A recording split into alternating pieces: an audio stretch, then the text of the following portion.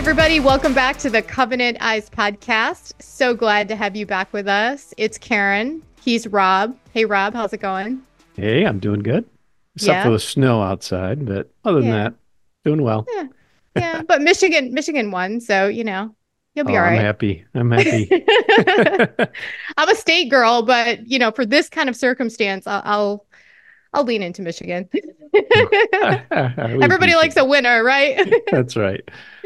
Awesome. Well, I'm excited for today's show. We've got an old friend joining us again to talk with us a little bit about a lot of great things going on. So, do you want to get an introduction going, Rob? I do. I'm excited for our next guest here. Our guest today is Jonathan JP Pokluda. Jonathan's the lead pastor at Harris Creek Baptist Church in Waco, Texas, and he's also a best-selling author and podcaster and all-around great guy. So, Jonathan, welcome to the Covenant Eyes Hey, podcast. so glad to be here. All around great guy. I'll take it. And Rob, why do you hate snow? That's what I'm sitting here wondering. I'm like, what do you have against Oh, the? the winters just get a little long here in Michigan. That's all. Sure. Well, you can come to Texas for the summer and I think have I your might fill need of that too. So No, good. Well, hey, JP, tell us for our listeners just a little bit about your background and what you're doing now and some of the things you've got going on. yeah. So well, ministry wise, I led a ministry in Dallas for about 12 years called The Porch. It was a young adult gathering there in Dallas. And then that was at Watermark Community Church, where I got to pastor there, the Dallas campus. And I was there for 12 years, as I said. And then 5 years ago, the Lord called our family to Waco, Texas, to get to serve with 150-year-old Baptist church in the country outside of Waco. And so we've been here. And yeah, like you said, I've had the privilege of writing some books and just really have a heart to help people. I am a guy who's made a ton of mistakes along the way, bumped my head on a lot of ceilings and paid a lot of dummy tax, and just kind of saying, all right, don't, learn, you can learn from your own mistakes or you can learn from mine, and trying to help people learn from my mistakes, trying to redeem some of those mistakes along the way. So I think that's why we're here. Absolutely. Well, we're in good company because I think we've all been down that road. We've made lots of Sure. mistakes, but it's amazing. It was funny in preparation for the interview. I was just kind of checking out some of your recent sermons because I'm a big fan. I don't know if you can say fan of a pastor, but I love your sermons. They are Praise inspiring God. and they Praise God. really speak to all demographics, but my kids, my younger 20 somethings love listening to your sermons. They have home churches, but on the weekends, when we're in the car, we're driving around, or if I'm visiting them, we can listen to those and get inspired.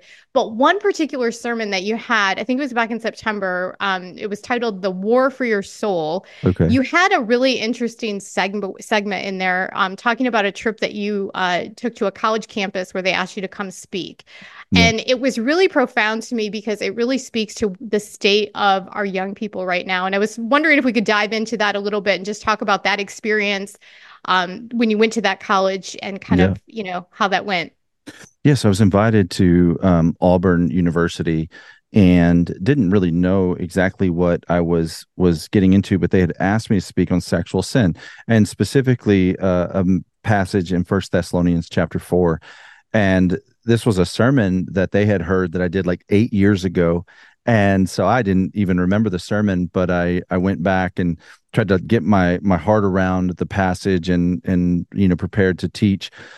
And it's a tough passage because it ends with, God is the avenger of such things, and talking about sexual sin. And so I, went there, preached that message. There ended up being 6,000 college students that came. We filled God filled an arena there at Auburn University. And afterwards, 200 students wanted to get baptized, and over 200. And it wasn't, I wasn't the only one speaking. Passion-led worship. Jenny Allen spoke as well, gave an amazing message. But what I heard in that pond was, the students were saying, I just want to be clean. I just want to be clean. So there wasn't like we were just like rapid dunking a bunch of college students. There really was 200 gospel conversations in the water, because I kept saying, hey, this water's not going to clean you. This is dirty water. It's got mud in it and fish in it. And it was here last week and it's going to be here next week. And honestly, you're going to be dirtier when you get out of this water. It won't clean you, but only the blood of Jesus. And so we really were clarifying the gospel and making sure they had an understanding of the work that Jesus did on the cross and the empty tomb before they went in. And so it's just this beautiful encounter with the Holy Spirit. And it was all a vision from a friend of mine, Tanya Pruitt, who is the wife of the assistant basketball coach there. And she just had this vision for, wanting to see God move in this way, specifically because she was encountering so many stories of people in bondage to sexual sin. And so she was like, hey, this is what you need to speak on. And, I had my doubts as far as the topic goes, but God seemed to move in and through that. And that's a big part of my story. I didn't back up that much, but was raised in the church, didn't go to church in college, and really like thought God is the sheriff in the sky that just wants to get me, for doing wrong. Well, college was this concentration of sexual sin. I mean, really just feeding sexual addiction in way of pornography and serial dating and all of, strip clubs, everything. And had just, when I came out of college, was really just a mess of perversion in my thought life and my thinking and my own addiction. And so when I became a Christian shortly thereafter, I was at a club. Someone invited me to church. I went hungover. Long story short, surrendered my life to Jesus, and then found recovery. Began to have people confess sin, have people pray for me, and found healing. And so God has really grown a ministry out of that mess, or at least He's given me a message out of that mess. Wow, that's excellent. One of the things that stuck out to me in that sermon that you delivered there at Auburn was an analogy you used about how college students are really drowning in their sexual sins and in pornography. Then you talked about somebody who, a young person who maybe fell into a pool and Yeah. was about to drown, but yet they wouldn't call out for help. Can you Yeah. kind of share that a little bit? That Yeah, I was told the story amazing. of we had a pool in Dallas, and my daughter fell in before she could swim, and just like the flailing, it's a horrific image, mental image, but just her flailing and screaming for help. And I said, it would be crazy. And then as a loving father, right, I'm not sitting there thinking about what to do. I'm not like, oh man, I've got my iPhone in my pocket, I really don't want to get wet. It's just like I'm just rushing to her as fast as I possibly can. And it would be crazy if she was like, all right, I'm gonna try to pretend like I'm not drowning. I don't want anyone to know. That's really embarrassing. It's really embarrassing to be drowning. I don't want people to know I can't swim. So how can I drown silently? And I see so many people do that with pornography and sexual sin, as they think, I need to manage perception. I don't want anyone to know how I'm struggling. How do I do this privately and quietly?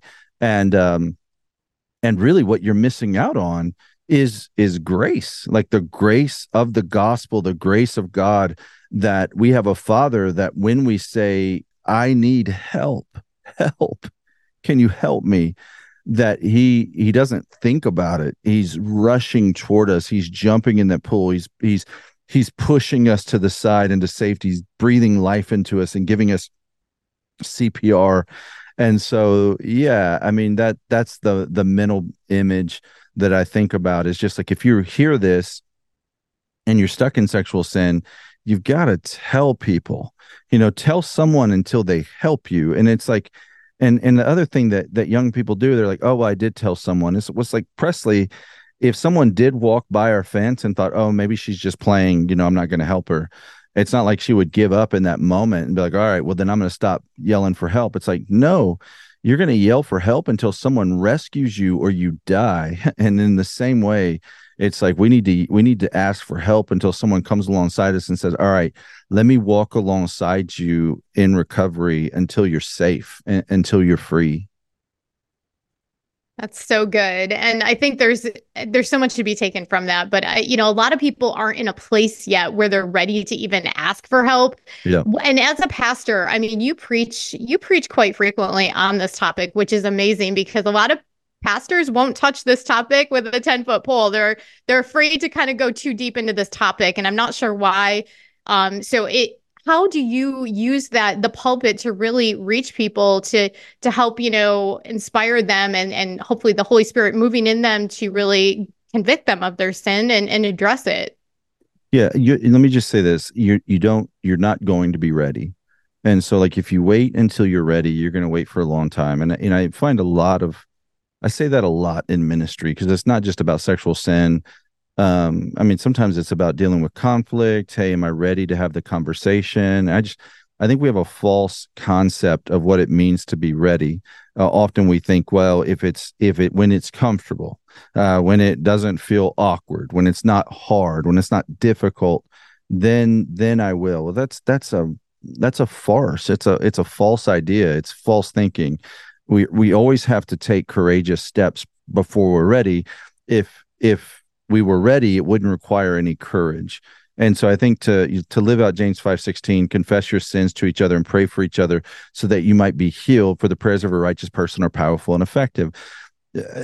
I think James is calling us to courageous confession, not only do it when you're ready. So let me just start with that.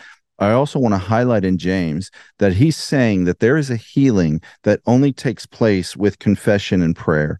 And so for that person who is continually stuck in this, like they feel like a dog to his vomit, the proverb says, they continue to fall into sexual sin, trip up in sexual sin to that, and they're like, hey, I can't get well, I don't know what's wrong. I mean, I would just say, well, listen, there's scriptures telling you that there is a sin that you won't be free of, you will not be healed from without prayer and confession. And so just no, that may be the only path is prayer and confession toward recovery, and you have to do it frequently rather. And then just in regards to talking about it as a pastor, it's like, man, listen, there's a lot of ways to make money today. Okay, lots of jobs out there, and lots of things that I could do vocationally. I went into ministry because I want to help people, and so the way that I help people today is by speaking the truth in love to them. And I don't want I'm not an entertainer. I'm not a comedian or a magician or just someone up there giving a monologue. Like I am teaching the very words of God and expounding upon, expositing the words of God. And so the scripture has a lot to say about sexual sin and addiction and lust. And so as I teach the full wisdom of God, like I've got to address these things that the scripture teaches. And it's like, why would we not? And I'm baffled that we would be afraid or reserved from doing that when it is a path to freedom. And so I think it's necessary. So, Jonathan, you've written a few different books, I think 3 or 4, but your most recent, Why Do I Do What I Don't Want to Do, I believe is the most recent. Tell us a little bit about why you wrote that and what that's all about. Yeah, so that title is plagiarized from the Apostle Paul Sure. in Romans 7. Why do I do what I don't want to do? And just so many people can resonate with that. Like, why do I do what there's these things I can tell you right now, I don't want to do them. And yet I continue to return to them. I know there's death there and I continue to pursue it. But the book is really separated in vices and virtues. And so vices are these addictions, these sins that we continue to find ourselves in. And then virtue is the counterpart of those sins. The easiest one to kind of highlight is pride and humility. And so you could say, I'm going to try to not be prideful.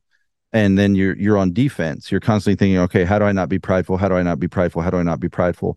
the case that I'm making with this book is, if you would pursue humility, so if you would say, rather than trying not to do this, I'm going to do this, I'm going to go on offense, and I'm going to seek to be humble, truly humble, and to live a humble life, and to pursue humility, then pride's going to die.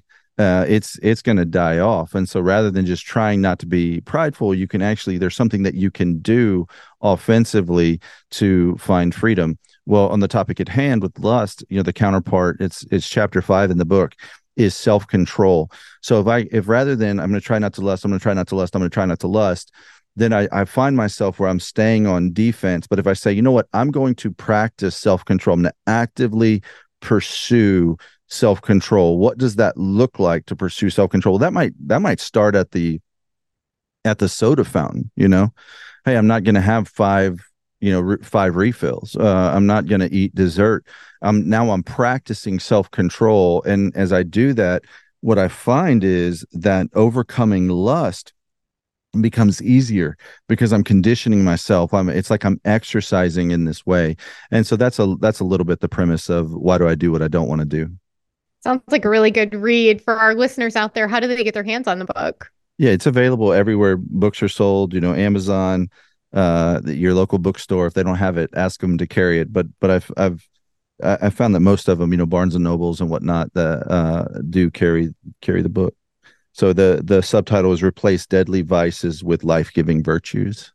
And so I think it's just like the enemy, John 10:10, the enemy comes to steal, kill, and destroy. But Jesus says, I've come so that they might have life and have it to the fullest. And I think sometimes we're trying to not to, fall into what the devil uses to steal, kill, and destroy. But Jesus is like, no, there's an abundant life that you can pursue that's available to you right now. What does it look like for you to pursue that abundant life? Do you think there's a reason why it's so hard for us as Christians to really, get into good patterns with self-discipline and self-control, those types of things? Like, why is it so hard for us? Yeah, this is another book. The book I'm working on right now, which I'm really excited about. The working title, and this is the first time I've ever said this out loud, I think, is Your Story Has a Villain, and it's really a book on spiritual warfare. I think a lot of times as Christians, we overlook this reality that we are in a war, that we have an enemy. And I tell you what, like a primary weapon that they use today, when I say they, it's weird. I'm talking about the demonic realm. I'm talking fallen angels. I'm talking like the prince of evil on earth. A primary weapon that they use is sexual sin, pornography. I don't think we realize like these things date back to rituals in the ancient world, and that God gave us sex as a gift for the purpose of procreating, like literally bringing life into the world, and to bond a husband to his wife and a wife to her husband. And what the enemy's done is he said, hey, I want to take that, just the same trick he used there in Genesis 3, and he's saying God is trying to keep pleasure from you. And he's saying, hey, you can only experience this in the context of marriage. And I'm saying, no. You can have that pleasure right now. It's available to you. And if it's not available to you in the form of a person, you can just look at this two-dimensional image, or you can watch this video or this reel, or, go over here or experience this, or go to this adult bookstore, or walk into a strip club, or purchase a time with a prostitute. And it's like that's the devil perverting and corrupting the things of God so that we might become prisoner to it.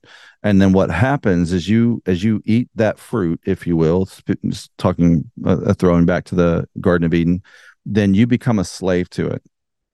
What I'm trying to tell you right now, and experientially I've lived this, is that Jesus Christ comes, he shows up, and he unlocks that cage, and he says, you're free to get out. You don't have to stay in that cage anymore.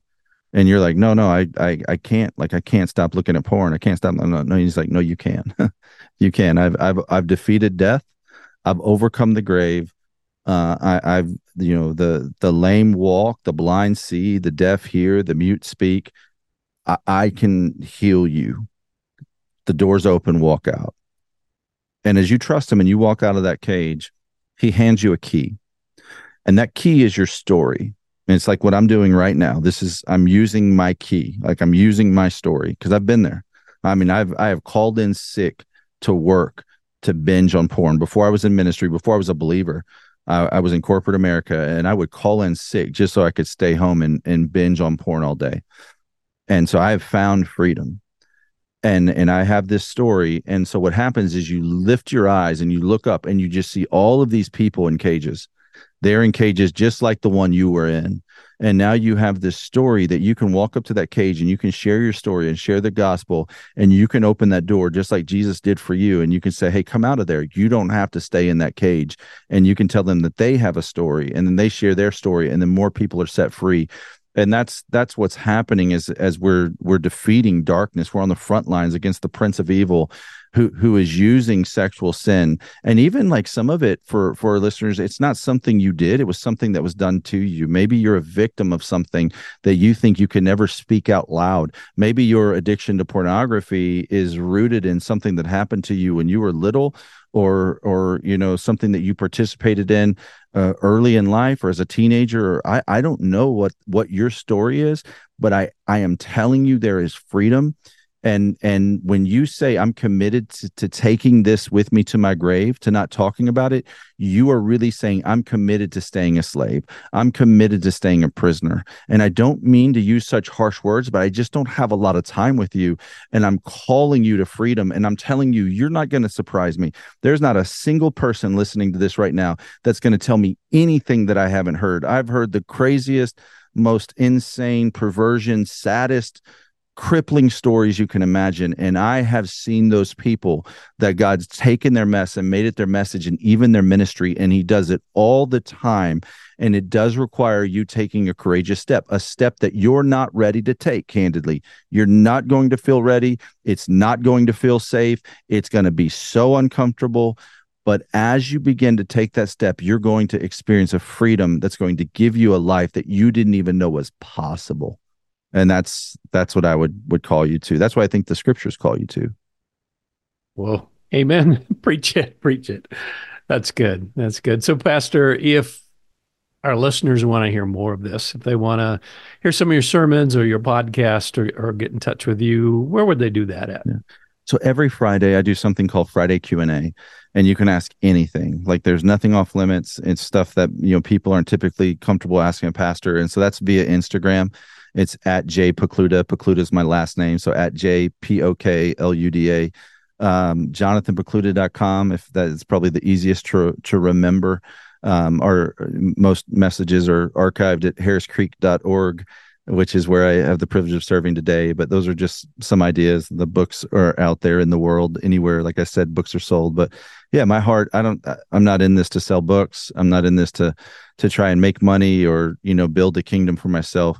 I'm human, and I'm sure my motive is mixed in ways I'm not even aware of. But I hope my heart is primarily to help people come to know the grace of the gospel and to walk as disciples, followers of Jesus Christ.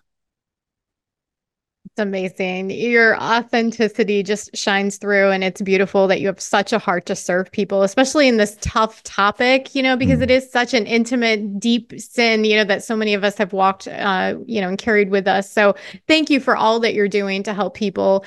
The Q&A, that sounds amazing. And wow, like that you must get all sorts of questions. What is, all kinds, something kind of interesting that's happened in that Q&A session that you want to share with our listeners that's been kind of unusual or fun or different for you? Yeah, so I get about 2,000 questions every Friday. So that means I've received over 500,000 questions. I'll answer anywhere from 50 to 100 every Friday. And there's always the repeat. I say they're on faith, finances, friendship, the future, dating, relationships, Gen Z, millennials, sex, dating, all the things. And so I'm trying to, the interesting ones. Gosh, I'm trying to think what would be an interesting one to share. Every now and then there's one I'm like, wow, I've never been asked that before, but it's escaping me right now. But they're typically like around, just stuff that people are like, hey, I don't know where I can ask this. Like, is this kind of sex okay? Is this okay in marriage? Is this okay? How far is too far? Like all of that. those are the ones that people are usually surprised. Are like, I can't believe you answered that. Like, what? They don't have anywhere else to go. Where are they going to go and ask these questions? So Friday Q&A has become the safe place to do that. That's amazing and so good and so needed because you're right. If they don't get answers from their pastor, they're going to go seek them out online. And Lord Yeah. knows what's out there. We don't need people looking for the answers Yeah, out there. for So sure. that's great. Well, we're bringing today's episode to a close, and we just want to thank you for joining us, JP. This has been a great Yeah. conversation, and we appreciate all the work that you're doing. And in closing, is there anything you want to just leave our listeners with before we sign out for the day? Yeah, I just think, in a message like that, and some of the things we're talking about, I know that the enemy, he can come alongside you and just, say things like you're worthless, you're never going to get well, you've tried this before, God's mad at you, he's far. Sin always makes us feel like we're far from God. What I read in the Bible is that there's no condemnation for those who are in Christ Jesus. It's Romans 8:1. It says in First Corinthians that God is no longer counting your sins against you. So the way that you live in this reality that God is not counting your sins against you is if he's paid for all of those sins on his son Jesus Christ on the cross. And so if I could leave you with anything, it would be to, if you haven't, to trust fully in the death of Jesus Christ as a payment for your sins and the resurrection of Jesus Christ as your hope for the future, and to ask his Holy Spirit to live inside of you and with you to help you find a healing and a life that you didn't know was even possible or available to you. And so that's what I see in the scripture, that we can believe upon the death and the resurrection of Jesus Christ for the forgiveness of sins, and that nobody gets to heaven because they were good. Nobody gets to heaven because they tried hard. Nobody gets to heaven because they went to church or they lived, they did the right things. The only person who goes to heaven is the person who's been forgiven of their sins because they trusted in the finished work of Jesus Christ. And so that's what I would invite you into. If you've stayed with us this far, if you're still listening, if you haven't surrendered your life to Jesus, I'm telling you, your biggest problem is not that you're a porn addict. Your biggest problem is not your sexual addiction. Your biggest problem is not your past. Your biggest problem is that you haven't received the grace of God through his son, Jesus Christ.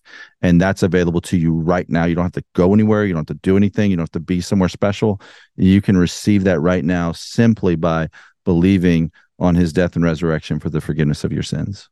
Well, JP, again, thank you for joining us today. That's been a great message, some great words. And to our listeners, thank you for joining in, and hit like on this. And we'll be back here again next week with another guest. But Jonathan, again, thank you for your work, and we'll look forward to seeing you again sometime.